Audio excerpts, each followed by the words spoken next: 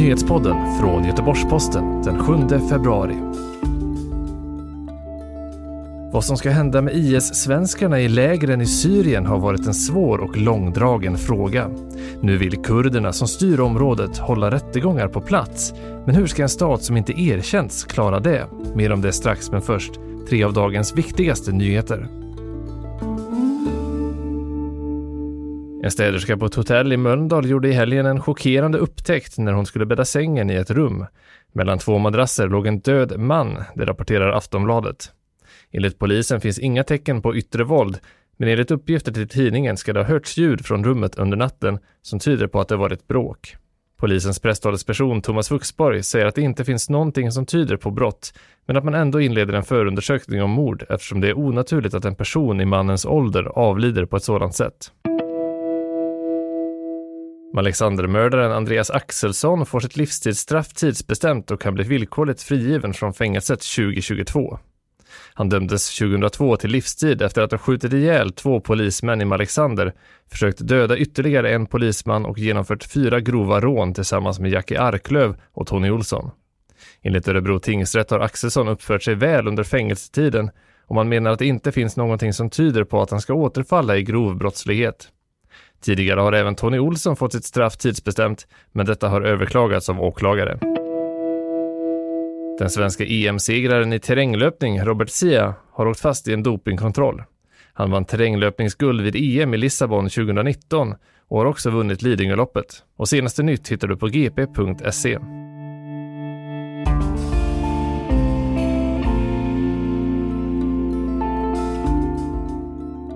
Den svenska regeringen har länge velat att IS-svenskarna som hålls fängslade i läger och fängelser i Syrien ska ställas inför rätta på plats. Nu vill kurderna som styr området göra samma sak. Men hur ska det gå till och vad händer med barnen som också lever och bor i lägren?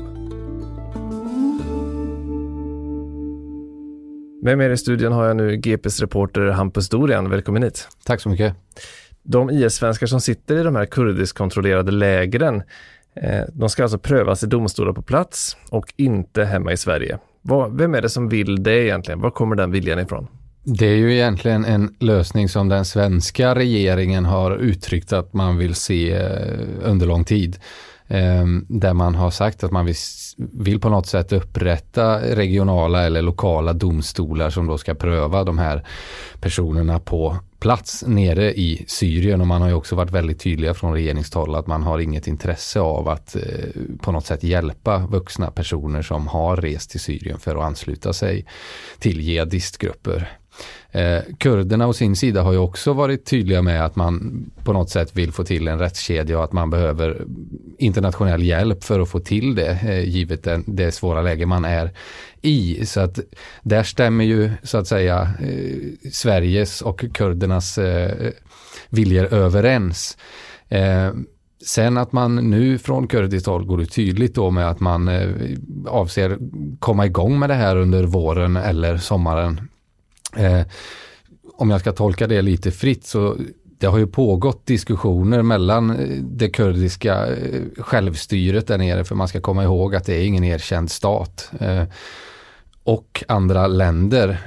I praktiken har vi ju inte sett några större konkreta resultat av det, och att man nu går ut och säger att nu måste vi komma igång här kan ju också vara ett sätt att sätta lite internationell press att nu får ni hjälpa till för att nu är situationen ohållbar och vi måste komma igång. Man håller ju 10,000-tals personer i olika läger men även fängelser, och det är klart att det blir en väldig påfrestning för kurderna och hålla de här människorna.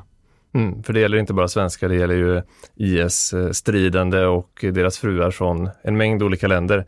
Men för svensk del då, hur många svenskar finns det i fångenskap i Syrien just nu? Det är helt omöjligt att ge en helt säker siffra på det, men enligt de uppgifter och källor jag har och som även andra talar om, kan man ju tillägga där, så rör det sig troligtvis om ett 50-tal barn med svensk koppling, där det finns svenska föräldrar helt enkelt. Och man har pratat om ett 20-tal kvinnor. nu var det ju nyligen så också att ett antal svenska kvinnor ska ha smugglats ut eller rymt eller på något sätt har lämnat ett av de här lägren, Al-Hol, som kanske är det mest kända då, eller ökända.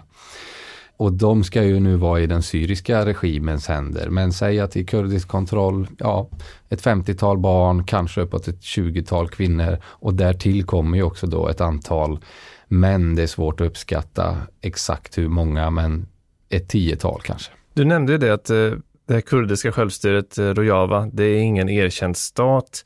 Så vad har de då för möjligheter att faktiskt genomföra de här rättegångarna? Det rör sig om grova brott och många misstänkta. Ja, att kurderna helt på egen hand skulle lyckas upprätta en rättskedja som kan ta hand om tusentals uppenbart väldigt svåra rättsprocesser, det ser jag nog i stort sett som uteslutet. Det kommer nog bli nästintill omöjligt. Där kommer det på något sätt krävas internationell hjälp eller hjälp från andra länder i någon mån, tror jag. Och när det gäller just männen då, som ju av kurderna själva och förmodligen alla andra bedöms som de generellt allra farligaste personerna här, där säger ju den svenska representanten för det kurdiska självstyret, Shiar Ali, att där vill man ha hjälp för att kunna hantera de här personerna. Men jag skulle tro att man behöver hjälp för att hantera det här överhuvudtaget. Men som du är inne på, det som komplicerar hela den här situationen är att det är ingen erkänd stat, och hur upprättar man då rättsprocesser i en stat som i juridisk mening inte finns, och bedöms det enligt internationella mått vara rättssäkert. Det är ju den stora frågan, hur man ska lösa det. Men nu är man ju i alla fall tydliga från kurdiskt håll att på något sätt måste vi lösa det, och det måste faktiskt gå ganska fort nu. Görs någon skillnad mellan män och kvinnor här i rättsprocesserna? Det är omöjligt att säga egentligen innan de startar, men generellt så kan man nog säga att det kommer ju såklart, ja, det är klart att vissa kvinnor säkert kan ha begått liksom regelrätta terrorhandlingar, om jag uttrycker mig så. Men generellt har ju männen varit stridande och begått, ja, dödat, våldtagit, plundrat och så vidare, och begått regelrätta krigsbrott helt enkelt. Kvinnorna har ju kanske i stor utsträckning mer indirekt bidragit till den här krigföringen genom att laga mat och kanske jobba mer civilt, ja, understödja krigsapparaten så att säga. Så att det är klart att det förmodligen åtminstone kommer bli olika typer av åtalspunkter eller misstankar man prövar för kvinnor och män. Det kan man nog utgå ifrån. Och där kan man ju också säga att kvinnor och barn hålls ju i läger i Syrien.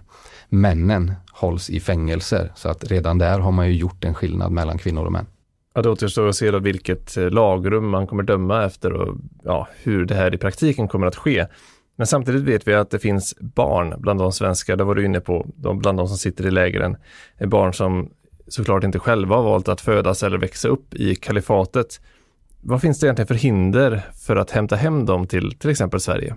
De hindren är ganska många faktiskt, och ska man bara titta på, vi har fått ganska många frågor ifrån läsare och sådär kring varför inte våra svenska myndigheter tvångsomhändertar de här barnen och helt enkelt hämtar hem dem. Där har jag pratat med socialtjänsten, som ju är den myndighet som kan tvångsomhänderta barn i Sverige, och där är det helt enkelt så att den svenska socialtjänstlagen, den gäller i Sverige, och den lagstiftningen kan man helt enkelt inte använda i Syrien. Och sen är det ju så att för att tvångsomhänderta ett barn så måste du göra en barnavårdsutredning och i så fall landa i ett beslut att ja, här är det så illa så vi måste skilja barn och förälder. Svensk socialtjänst har ju inga möjligheter att genomföra en barnavårdsutredning i Syrien. Det finns helt enkelt inget lagstöd för det, och för att genomföra en barnavårdsutredning så måste du ha tillgång till barn och förälder, eller åtminstone barn, vilket man ju inte har här. Så att det blir helt enkelt svårt. Sen är det också så att man från kurdiskt håll med hänvisning till internationella lagar och regler och humanitär rätt inte vill skilja kvinnor och barn. Man har gjort det i ett fåtal fall där man menar att det finns en omedelbar fara för barnet. Men annars så är det svårt och samma linje har ju Rädda Barnen här, så att det är väldigt komplicerat och dessutom kompliceras det ännu mer av att identiteten är väldigt svår att fastställa. Det är svårt för kurderna att för tusentals barn fastställa vem är mamma, vem är pappa. Det är oerhört komplicerade frågor. Finns det någon diskussion i nuläget om att till exempel ändra lagar just för att kunna hämta hem och omhänderta barn som de som finns i lägren? Det kommer ju komma en lagskärpning av terrorlagstiftningen här inom kort, men just när det gäller omhändertagande av barn så är det mig veteligen åtminstone inget som pågår. Det är ingenting jag känner till. Sen finns det ju såklart internationella lagar och barnkonventioner och så vidare. Men att det skulle liksom pågå något större arbete med att få till en lagstiftning kring hur man ska kunna omhänderta barn i andra länder, det är åtminstone inget som jag känner till. Vad kan vi förvänta oss händer nu då? Vad är nästa steg nu när kurderna har sagt att man vill dra igång den här processen? Det är väldigt svårt att säga, men väldigt spännande att följa naturligtvis. Nu får man ju se vad de internationella reaktionerna på det här blir. Om länder sluter upp och säger att de är beredda att hjälpa till, eller om kurderna får helt enkelt fortsätta det här arbetet och den här kampen som de har fört under lång tid på egen hand. Det är oerhört svårt att säga om det i nuläget. Jag tror helt enkelt vi får invänta och se om det kommer några reaktioner från exempelvis Sverige, men också omvärlden. Det finns ju personer ifrån en bit över 50 länder som hålls i de här lägren och fängelserna i kurdisk kontrollerade områden, så att det är ju en fråga som berör oerhört många fler länder än Syrien. Du kommer såklart att följa det här och fortsätta rapportera om det, och det kan man följa på gp.se. Men tills dess får jag tacka dig, Hampus, för att du var med och berättade om det här. Stort tack! Du har lyssnat på Nyhetspodden som sammanställdes 15:30. Jag heter Andreas Granat och vi hörs igen nästa vecka.